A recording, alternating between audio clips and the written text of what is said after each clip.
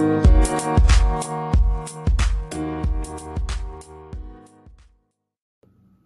right, so why does the narcissist seem to fight for the marriage or for the relationship at the end of the marriage? Why don't they fight throughout the whole thing? And you see, a lot of times with a narcissist, what happens is as you get closer to the end of the marriage or the end of the relationship, they want to be able to justify what's happened. They want to be able to justify who they are, and this is why. If you guys don't know who I am, my name is Ben Taylor. I'm a narcissist in recovery. I'm working on bringing awareness on this platform of what narcissism is, working with people who struggle with narcissistic traits, and also working with people who've been abused by narcissists. And I'm working on changing my life and getting to the truth, getting to honesty, getting to facts, and being able to change my life to be able to help others out there.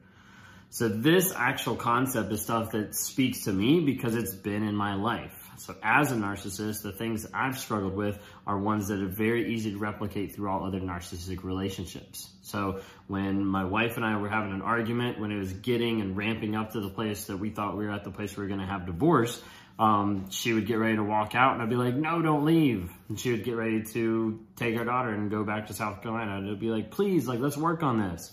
When in my mind, I didn't want to work on it. I hadn't shown that I wanted to work on it. The past 5, 6, 7, 8 years, I hadn't shown that I cared about the marriage at all because I cheated, because I'd manipulated, because I'd gaslit, because I'd screamed at her, I'd raged, I'd threw stuff, I broke stuff, like you name it.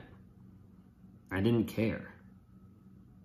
But in that last second, as she's getting ready to walk out the door or she's getting ready to say, hey, I'm calling it quits, like, well, no, let's go get counseling. Like, let's go do this. Let's read a book together. Let's talk to our pastor. Let's do X, Y, and Z. And the excuses would come time and time again.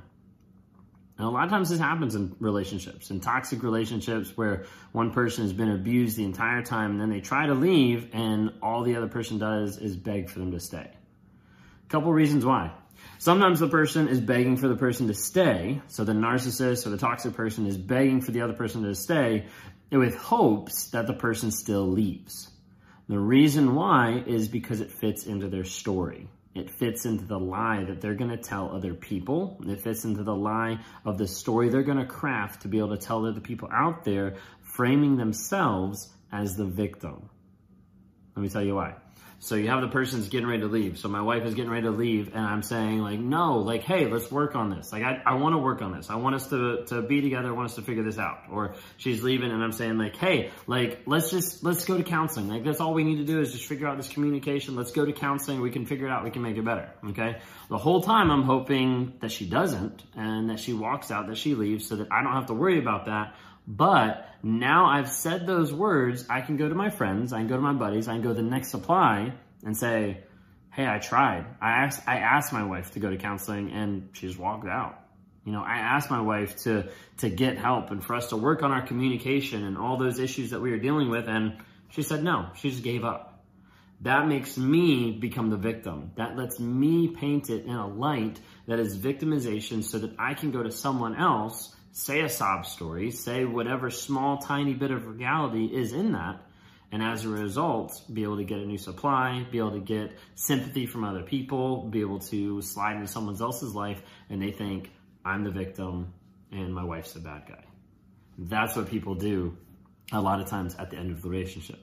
I do think at times there's a slight moment for some people with toxic traits where they will ask for the person to stay at the last moment because in reality, they don't want that person to leave.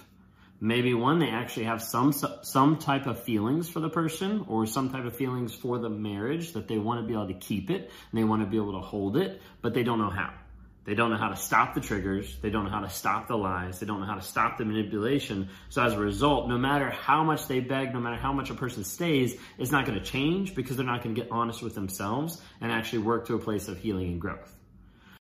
Hey guys, just jumping on real quick here to talk about Anchor. If you haven't heard of it, Anchor is through Spotify. It's one of the easiest ways just to be able to produce a podcast. It's got everything you need in just one place. So Anchor has the tools. It allows you to record, edit, do everything you need to make a podcast right from your phone or your computer. And when hosting on Anchor, you can distribute your podcasts on different platforms like Spotify, Apple Podcasts, and many different more. It's an awesome tool. I love using it. I've been using it for a little bit now. And the cool thing about it is it's absolutely free. So if you're interested in starting up a podcast, if you're interested in getting involved in podcast work, then download the Anchor app or go to anchor.fm to get started.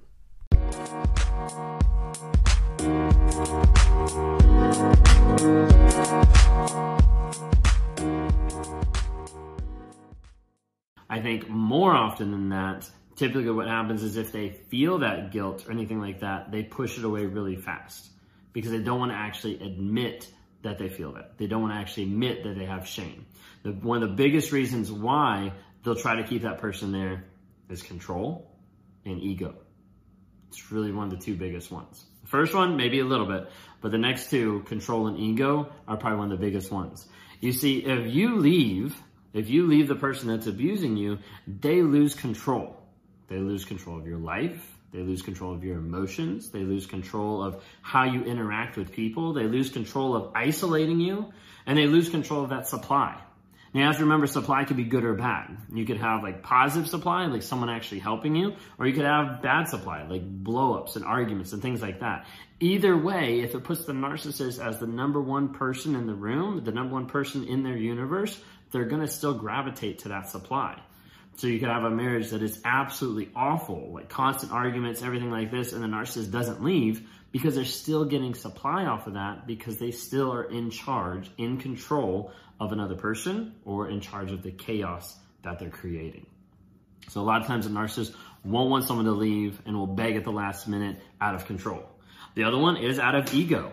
They don't want to look bad. They don't want to look bad to other people. So you have to say, like in a marriage, when a narcissist gets a divorce, they realize like, hey, people at church are going to know, people at my work are going to know, my friends are going to know, like I'm going to be seen as this divorced person, and I don't really like that. That's where they're going to spin the story, make it look like they're a victim. But they might not like that because their ego, their image. So they got to be able to protect that, and they want to protect that by keeping you there. Now, they're not going to admit to anybody else that they're the ones who cheated, that they abused, that they yelled, gaslit, manipulate you. No, they're not going to admit that at all. But they want to be able to protect that ego, still look like the perfect person out there, and still keep you under lock and key, under that control. It's something you have to be very careful of, and you have to be very conscious that it's going to happen a lot of times when you get ready to leave your narcissist. They will try to gaslight other people. They will try to lie. They will try to blame shift. They will try to make you out as the bad person. This is a typical tactic that you have to expect because it will come. Now, there are times when you leave a narcissist, you ghost, they never come back, okay? That's great. Then you don't have to worry about it. They're gone. They're out of your life. You're safe as long as they're not coming back. So be thankful and move on, okay? But other times you do have to make a plan of, I'm going to leave. They're probably going to hoover. They're probably going to smear. They're probably going to try to tell a lot of other people that it was all on me. But you have to remember the thing that gets told to everybody else is not what they did, is not what they, how they acted to you, of how they gaslit, manipulate, abuse, all this type of things. They're going to move on telling people one thing when the truth is still here. Hold tight to the truth. Make sure that you're focused on your growth, your healing. If you have friends that are mutual friends, if they're actually friends of yours, they're going to reach out to you and they're going to ask what's going on. Stay to the truth. That will be the biggest thing that will help other people see the lies, see the manipulation of someone else going on, okay? But please be careful because anytime you're interacting with a narcissist, there's the possibility of it being dangerous, of it being unsafe. I'm not recommending anything that's going to put you in those situations. Reach out if you need help. You can go to my website, rawmotivations.com. I've got one-on-ones, sometimes events that are coming up as well, where I talk with people that struggle with narcissistic tendencies, help them to stop the lies, get into therapy, and focus on healing and growth. And then I also work with people who struggle with narcissistic abuse and have been in a narcissistic or a toxic relationship where they've been abused or put into a trauma bond, and they're trying to figure out, how do I break out? How do I learn to love again? How do I value myself again? How do I build up my self-confidence? That's some of the things I do. If you like what you see here, please subscribe for more and follow me. Thanks so much.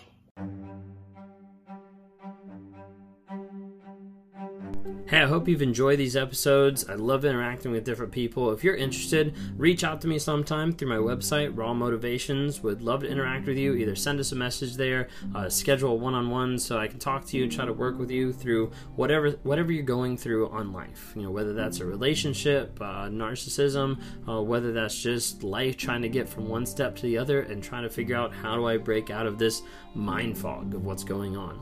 Would love to talk to you more. Would love to see you guys reach out and comment and like on different things. We've got Instagram, Facebook, and TikTok. Would love to see interactions there. And as you're listening to this, go ahead and rate us. Give us a couple ratings just to help promote this message to other people so other people can have positivity in their lives as we're trying to grow, change, and help other people find that awareness as well.